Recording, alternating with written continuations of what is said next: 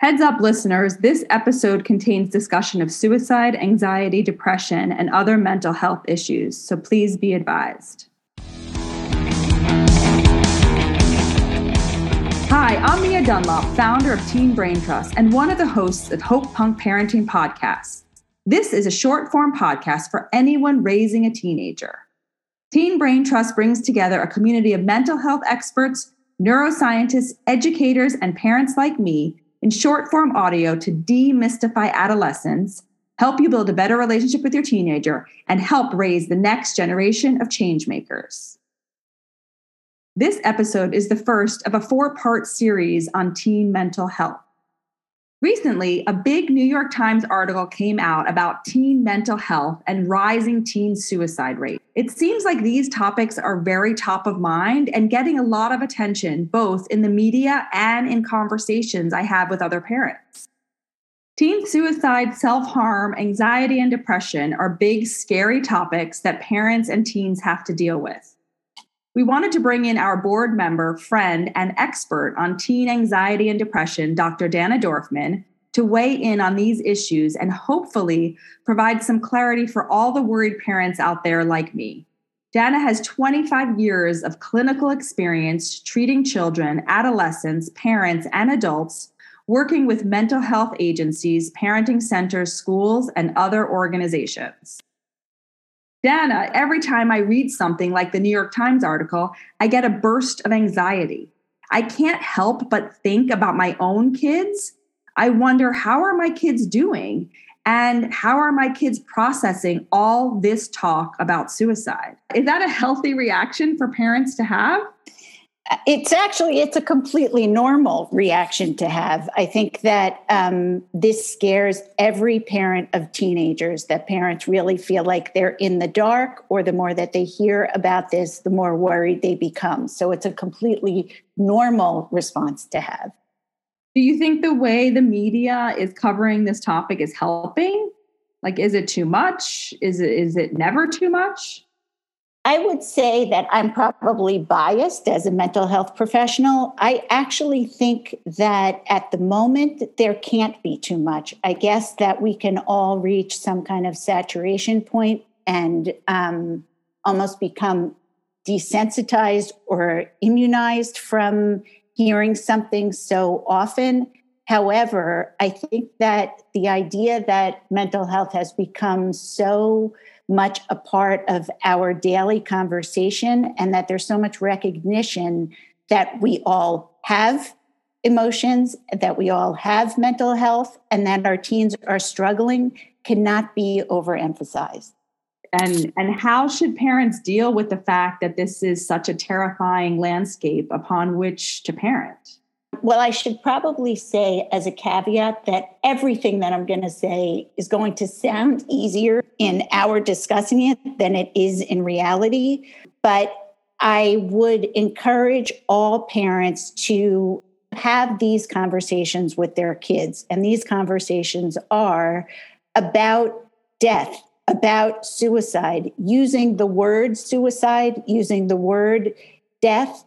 I think that it is always helpful for this to be part of conversations in families, and there are endless opportunities to address it. We hear daily of a celebrity or another teenager at our kids' schools or at other schools that have either attempted suicide or have died by suicide.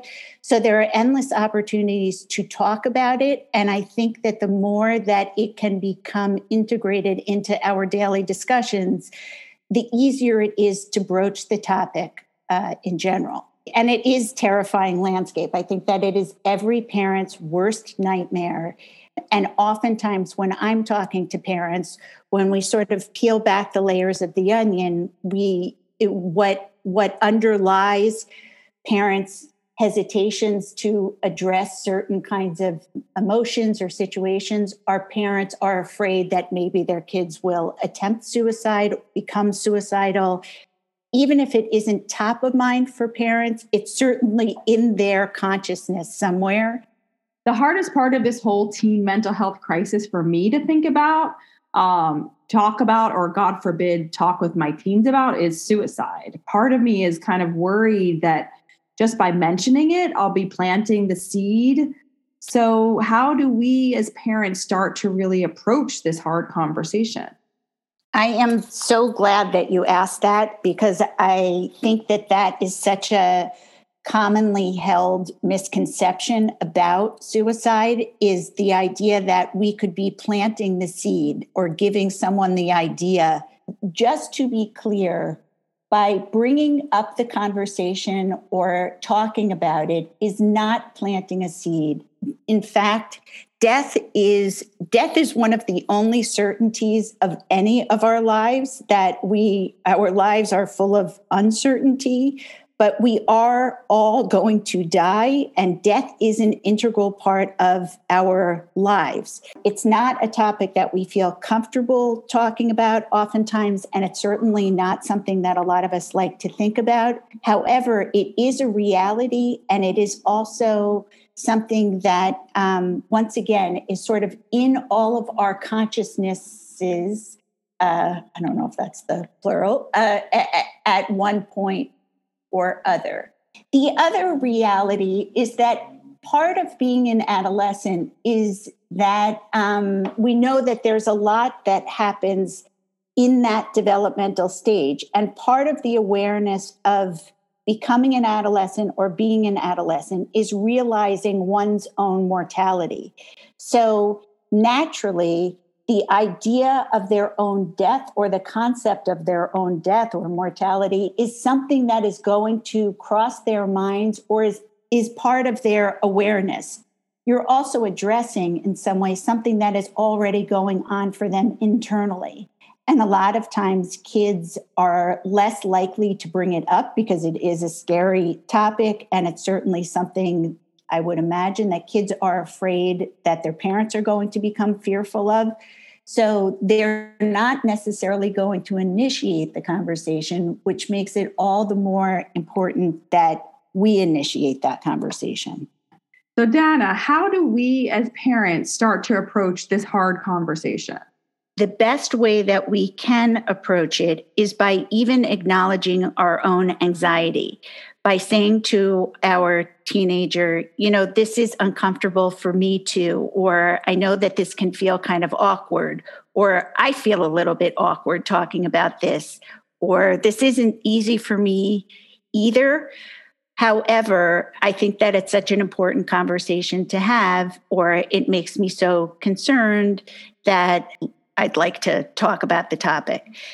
And by doing so, even this brief disclaimer, caveat, beginning is what offers kids many messages along the way. It's demonstrating or modeling for kids how to articulate what it is that's going on internally in the moment, which is always helpful for kids. It also conveys your own vulnerability, that you too, by virtue of being alive and being human, even though you're a grown-up or an adult, you too have anxiety, as we all do. And also that you can tolerate your anxiety. It's not preventing you from talking about something. So even if something is uncomfortable, awkward, anxiety-producing, that doesn't mean that we avoid it. We can tolerate it and work through it or move through it enough to be able to have a conversation. So even by beginning in that way, you're conveying many useful messages. So, Dana, I love that you just gave us parents something to do, because I always like to take away concrete things to do from these talks. We can model how we're able to deal with our own anxiety. And in modeling that, it will kind of help them also. Yeah. What do you think about that? And actually, I think that there's also something we know that even scientifically, we know that when we translate something like emotion into words, it helps us manage our anxiety as well. So even in the verbalizing of the feeling, it helps you to calm down or feel better, or it engages the other intellectual part of your brain. So there's also some benefits for you as well. And hearing you talking about it is helping me feel less anxious about it, because you're empowering me with some really important tools that I can use to start these hard conversations. I'm glad to empower you. So now that we know how to start, what should we focus on once the conversation is going? The conversation can certainly go in many directions. I think that it is very valuable for parents to know and for teenagers to know that it's developmentally appropriate to think about death and to be aware of one's mortality, that this is an integral part of becoming sort of aware of oneself. It's always a sensitive line, but the idea that somebody has thought about suicide, or that a teenager has thought about what would happen if I were dead, or who would come to my funeral, these are thoughts that many teenagers have. I don't think that it's something to be minimized, but it's certainly something that we want to acknowledge and to normalize to some degree. Have you ever thought about death? What is your sense about it? And thinking about death is a normal part of being alive and a normal part of being adolescent.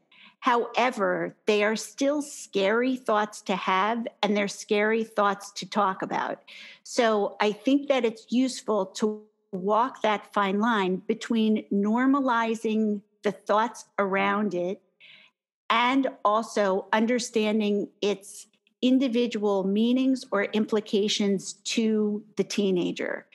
If a teenager has any intention or fear of acting on the thoughts, that is something we want to pay special attention to and take some action about. Having curiosity or wonderings about it is a normal part of being human. When somebody has died by suicide or has attempted suicide, it's indicative that there is an underlying issue. So teens are not randomly suicidal. There is always a mental health issue underlying it. So wait, you just said it was developmentally appropriate, and now you're saying it's not random. Can you clarify that for me? Sure. It is developmentally appropriate to think about death and to have thoughts around suicide. What would happen if I were dead? I want this feeling to end, and I wish that I weren't here.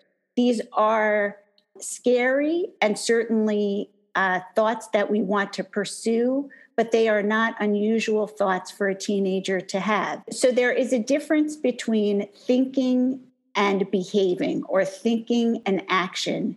So when a teenager has some plan or intention to act on it, it's likely to be reflective of thoughts that they are having and emotions that they're experiencing.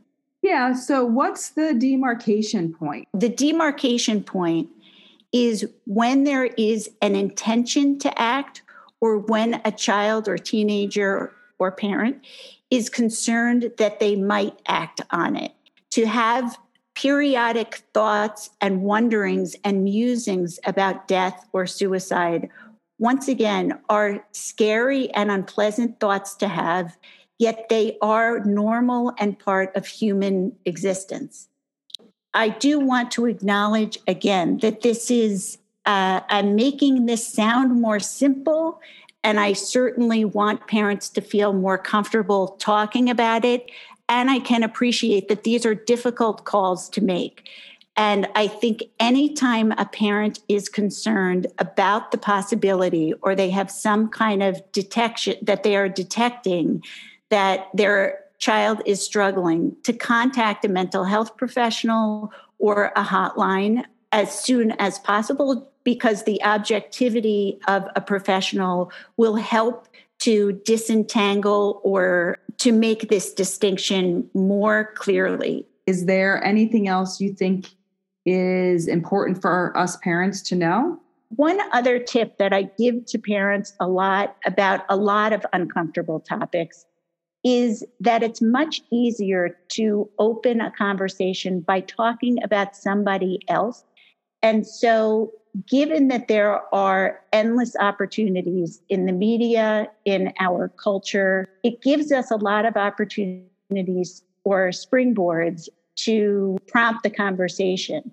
And the more that we can ask our kids about what they think is going on, what they thought was going on with that person, what they imagine the person was feeling, allows us an entry point or a transition to even getting a better understanding of what's going on inside of them.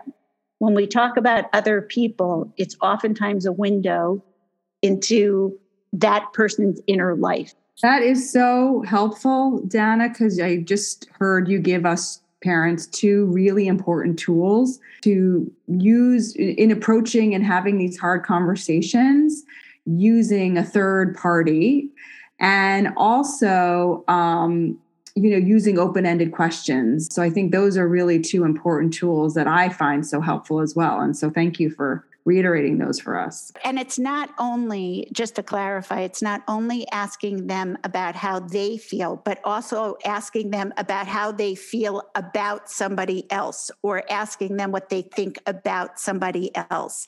That offers us, again, some kind of a window into the way that they're thinking, because what we project onto other people is oftentimes reflective of what is going on or where we are emotionally. Thank you for that clarification. As you'd expect, the issue of suicide or suicidal thoughts comes up a lot in sessions with patients, even in the safety of a patient-therapist relationship. Patients are hesitant to bring the issue up or even to articulate the thoughts that they are having about the topic for fear that they're going to be hospitalized or that the police are going to be called. People are often comforted to know that there sort of are a range of discussions that can be had on the topic. And I think that it is in those discussions that oftentimes can prevent somebody, well, obviously, that's why we're having this conversation, but it's in those conversations that actually the prevention can take place. Yeah, absolutely. I think it's a really important point. So to reiterate for parents, we get nervous, so we tend to avoid these topics like suicide and overdose. And what I'm hearing is that avoiding these topics is really the worst strategy. What we're trying to do on this podcast is really break these conversations down in an informed, thoughtful way, so we have a roadmap for how to navigate these issues with our teens. In our next episodes, we'll be back with Dana to dig into self-harm, depression, and anxiety. Then our final episode will be a collection of preventative measures parents can take to help their kids process issues like these in healthy ways. By the way, in the show notes, we link to the resources we cited and a video series Dana created to help parents start the conversation about suicide with their kids. I hope you'll check them out and join us for the next conversation.